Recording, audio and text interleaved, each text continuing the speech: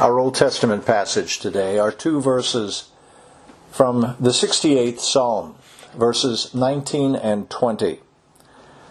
Psalm 68, 19 and 20, followed by our New Testament and sermon passage, Luke 8, 26 to 39. Psalm 68, verse 19. Blessed be the Lord who daily bears our burden, the God who is our salvation. God is to us a God of deliverances, and to God the Lord belong escapes from death. Which would mean little to us if it weren't lived out in the lives of men, which is what we find in Luke 8, beginning at verse 26. Speaking of Jesus and the disciples in the boat on the Lake of Galilee. Then they sailed to the country of the Gerasenes, which is opposite Galilee. And when he came out onto the land, he was met by a man from the city who was possessed with demons, and who had not put on any clothing for a long time, and was not living in a house but in the tombs. Seeing Jesus, he cried out and fell before him and said in a loud voice, "What business do we have with each other, Jesus, Son of the Most High God? I beg you, do not torment me." For he had commanded the unclean spirit to come out of the man, for it had seized him many times. And he was bound with chains and shackles and kept under guard, and yet he would break his bonds and be driven by the demon into the desert. And Jesus asked him, "What is your name?" And he said, "Legion." For many demons had entered him. They were imploring him not to command them to go away into the abyss. Now there was a herd of many swine feeding there on the mountain, and the demons implored him to permit them to enter the swine, and he gave them permission. And the demons came out of the man and entered the swine, and the herd rushed down the steep bank into the lake and was drowned. When the herdsmen saw what had happened, they ran away and reported it in the city and out in the country. The people went out to see what had happened, and they came to Jesus and found the man from whom the demons had gone out sitting down at the feet of Jesus, clothed and in his right mind, and they became frightened. Those who had seen it reported to them how the man who was demon-possessed had been made well. And all the people of the country of the Gerasenes and the surrounding district asked him to leave them, for they were gripped with great fear, and he got into a boat and returned. But the man from whom the demons had gone out was begging him that he might accompany him. But he sent him away, saying, "Return to your house and describe what great things God has done for you." So he went away, proclaiming throughout the whole city what great things Jesus had done for him. Amen. You've noticed, I'm sure, that in common English parlance, people sometimes refer to an especially difficult, aggravating, prolonged life situation as a living hell.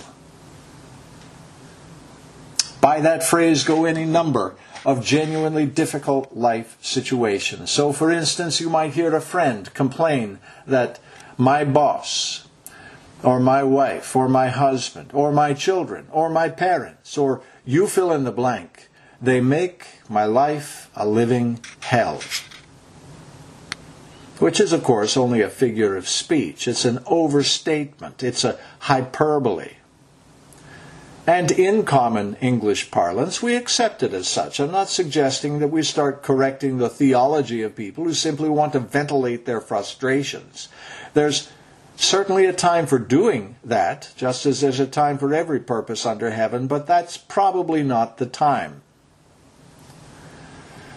What you want to do at that moment is sympathize with him. He's going through a really rough time. Be a friend. Bear one another's burden and so fulfill the law of Christ. Correcting his deficient theology of hell can wait. But even as we do this, even as we lend a sympathetic ear to the deeply troubled, we also do well to take note of expressions like this that tend to water down, tend to cheapen the true biblical doctrine of hell. Because the fact is, this hard situation that you or your friend is going through right now, excruciating as it is, this situation's going to pass. In God's good providence, it will. We don't know when, we don't know how, we don't know how long it's apt to take, but we know this. It's going to pass. Hell, on the other hand, doesn't pass. Ever. It doesn't. There is no dim light shining, beckoning to us, comforting us, urging us just to hang on and wait a little longer. There is no light shining from the far side of hell, because there is no far side of hell. Again and again in the Gospels, Jesus calls it eternal punishment, eternal condemnation. He calls it the outer darkness. Hell just goes on and on and on and on forever. Because it's the measuring cup of His infinite justice. For depth, for darkness, for duration, for sheer devastation, the genuine article of hell, as the Bible describes it, doesn't pass. This being the case, the glorious power and particular mercy of our Lord Jesus Christ toward one lost man among the Gerasenes shine out from today's passage in the starkest, clearest, brightest light imaginable. Because here we meet a man truly rescued, in a sense, from the torments of hell. And that, friends, that doesn't happen every day. Mark's Gospel, chapter 4, verse 35. Mark's Gospel tells us that the lake crossing and the storm that we considered last week, it took place very late in the day. It was actually evening time when Jesus and his disciples got into the boat there at Capernaum. Luke doesn't mention that little detail, but Mark does. So, we can surmise that by the time Jesus stills the late evening storm and they finally reach the eastern shore of the lake, it is by now well past nightfall. So as they're stepping out of the boat into the region of the Gerasenes, the sun has already gone down. They're under the stars, if there were stars out that night. They have just enough moonlight, perhaps, to render this whole scene that's now playing out before them just as weird, just as freakish, just as frightening as it can possibly be for those who witness it by the dark of the moon. This is a genuine living nightmare that's unfolding before their eyes. Consider some of the contrasts drawn in the passage before us. What we have here first is this incredibly vivid description of the agonies, body, soul, and spirit, the agonies of this poor, tattered, tormented man who's forced in a very real sense to carry hell with him. forced to carry this toxic, seething chunk of hell rattling around within his soul wherever he goes. He carries a burden of spiritual disorder and filth that men once created in the image of God were never designed to carry. God created us for holiness. Holiness. And now this legion of filthy, despicable demons occupy his soul, and has for a long time, it says. For a long time, they've been confusing his clouded mind, raging, ravaging his bleeding body, breaking whatever might be left of his spirit. He's a man absolutely broken in every dimension of his being. Here's the man whose life 24 hours a day, 7 days a week, has become actually, and without hyperbole, a living hell. It's not that he went to hell. No, hell came to him. Jesus and his disciples have scarcely enough time to step out of the boat, and suddenly, there in the moonlight, this strange, raging, naked, demon-filled man pops out of the shadows and lopes or staggers toward them, at them, full speed ahead, and he shrieks, and he falls to the ground, and he begs. What's it to you and to me, Jesus, Son of the Most High God? Which simply means, what do we have to talk about, you and I? Don't bother me. Don't torment me. And make no mistake, it is torment for such a restless evil to be in the very presence of Jesus. It must have been. It must have been, because the sudden, unexpected arrival of such majesty, such perfect, divine holiness stirs up this demonic legion lodged within the man. For a long time, Luke says, years maybe, this hornet's nest of restless evil has been buzzing, unchallenged within his soul, and now suddenly, face to face with Jesus, the sheer holiness of him hits the hornet's nest like a piñata. If the man was a tangled mess before, the powerful presence of Jesus made the man an absolute train wreck. Again, let's take note of the clear contrasts that Luke draws.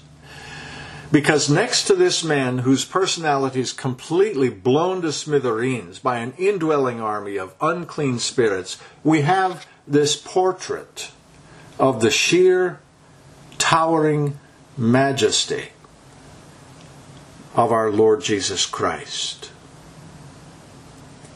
Son of the Most High God, he is indeed. He is, just as the demons were constrained to confess him. We see him sovereignly evicting those same unclean spirits. And where once smoldered the collapsed, wrecked, ruined, burned out shack of this man's soul, Jesus now provides him, without money and without cost, a new foundation on which to build. A foundation of grace, mercy, and peace. Notice that. His greatest need, blessed peace. You may have noticed as we read that one all-important question the disciples up in verse 25 left hanging in the air unanswered, most certainly is not left hanging by the demons or by this poor man whose life they're making a living hell. The daily distractions of life and its living may render our human minds a little bit foggy on certain important points, like the true identity of Jesus. We may, for a season of our lives, be a little unclear about it, who he really is. Perhaps we think, well, maybe he was just a good man. Maybe he was just a great teacher, a great prophet. a great moral influence. We may need some time to read, to study, to learn the biblical truth about him. But the angels, whether they're fallen or unfallen, the angels have no such distractions. Their theology is crystal clear. And it has been from the beginning, because the true identity of Jesus is an everyday reality to them. An everyday reality. The fallen angels, of course, don't willingly obey him, but they certainly believe. Because they know the truth about him, and believing they shudder, they tremble. It's just as the church sings in the 66th Psalm. Say unto God, how terrible in all thy works art thou. Through thy great power, thy foes to thee shall be constrained to bow. The foes of our great covenant God and Savior, these hardened adversaries of our souls, they are not constrained to bow to you. They're not constrained to bow to me, any more than they're constrained to bow to this poor Gerasene man. After all, who are we? In the great scheme of things, we're just men and fallen men. The 8th Psalm puts the matter of our personal vulnerability very well when it asks of God the question, what is man so frail and weak that you should remember him? In the present instance, what's the natural man apart from Christ when he's up against a legion of raging demons? We're defenseless. That's what we are without Christ. Don't let Charles Darwin or this culture that his ideas spawned, don't let them pull the wool over your eyes. Improvement of the species by natural selection? Let me suggest to you that by nature alone, you and I are no better off than our first father Adam was, and in many respects we're far, far worse. We're worse off. After all, he managed by grace to live for 930 years after he fell into sin. Are you going to live as long? Am I? Whether we're considering human abilities, physical or spiritual, let's not think more highly of ourselves than we ought to think. Let's not imagine ourselves somehow to be at the very apex of some evolutionary process.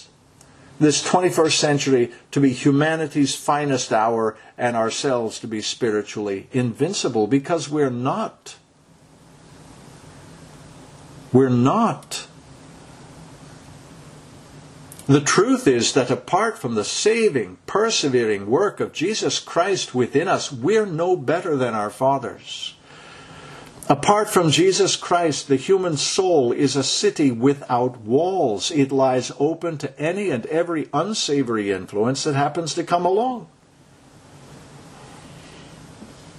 Apart from Christ, we're bound to walk. We are actually constrained to walk the ever-deepening ruts of sin that 100 generations of our fathers have been wearing into the human condition for 6,000 years. We flatter ourselves if we imagine ourselves to be rugged individualists, boldly carving out our own destinies. We're flattering ourselves because in the presence of demons, fallen men are puppets. In the presence of demons, men undefended by Christ, our covenant King, cannot stand.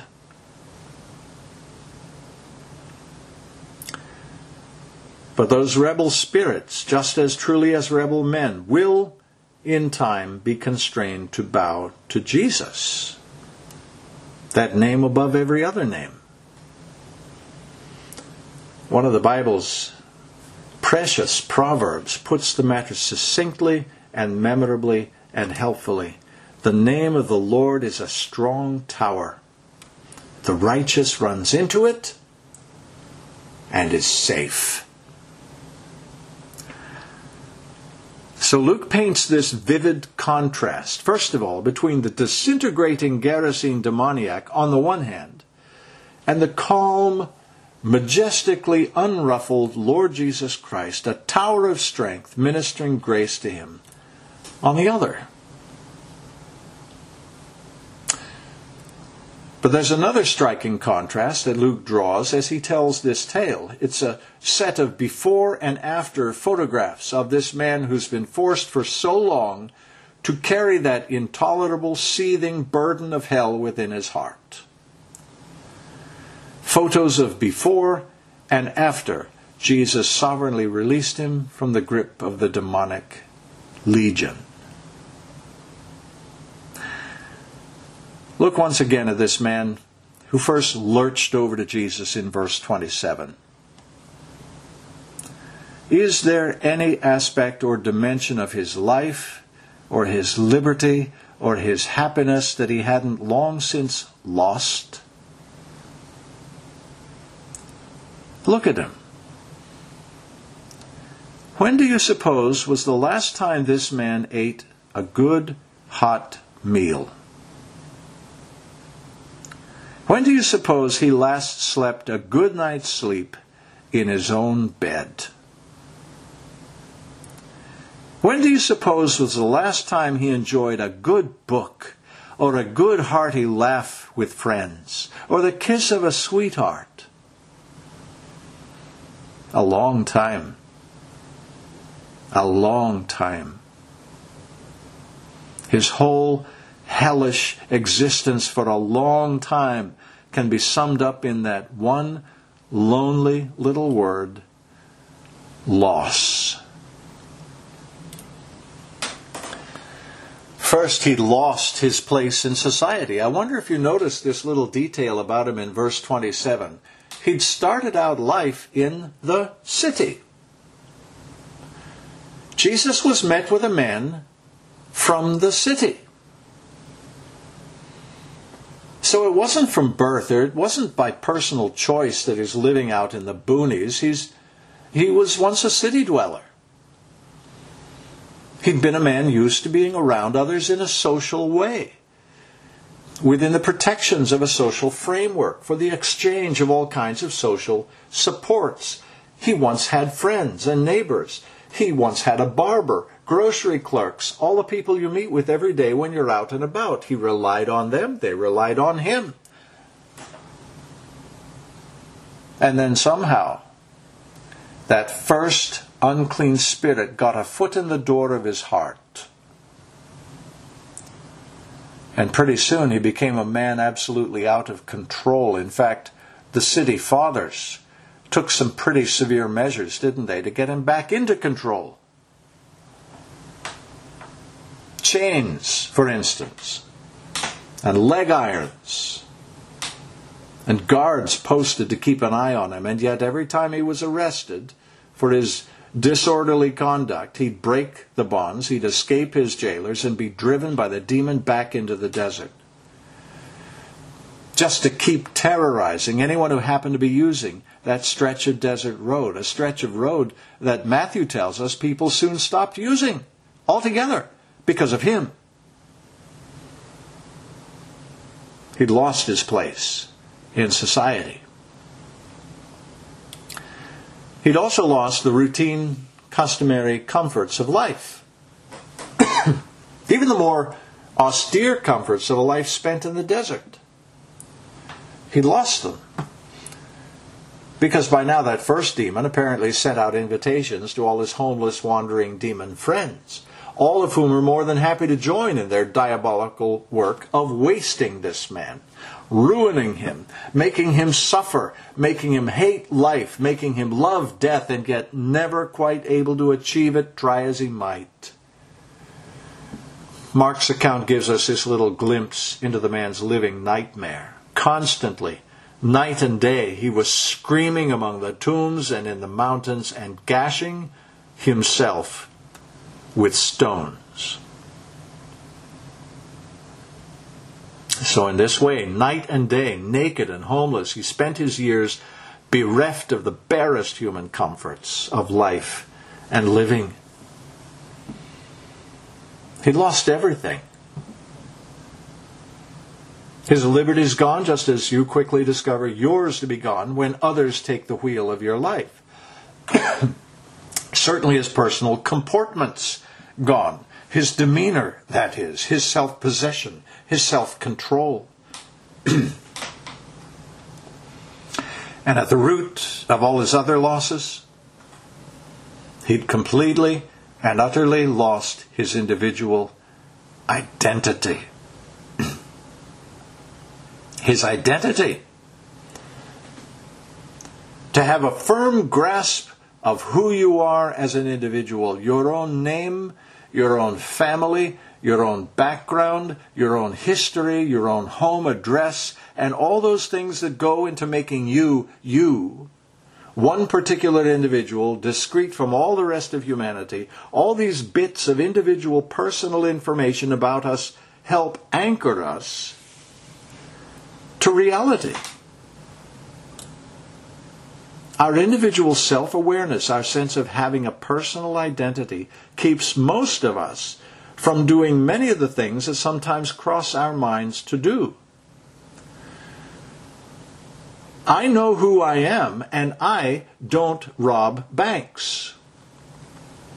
I know who I am, and I don't beat my wife and kids. I know who I am, and I don't assault travelers along the road by day or wander through the graveyards by night. I know who I am.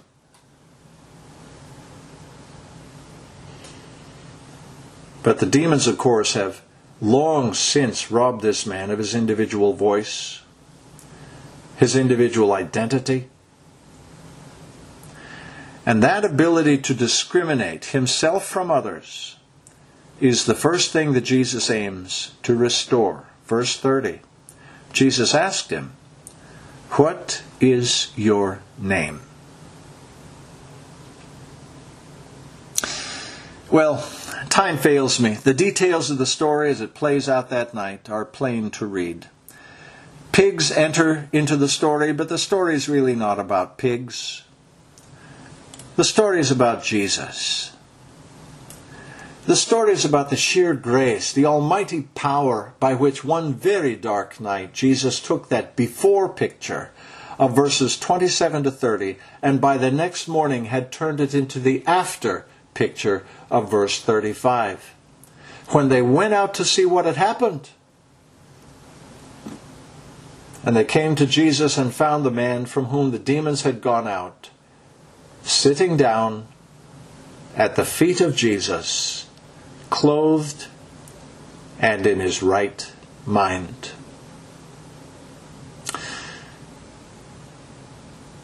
Beloved, is there any situation too hard for Jesus, the Son of the Most High God, to mend?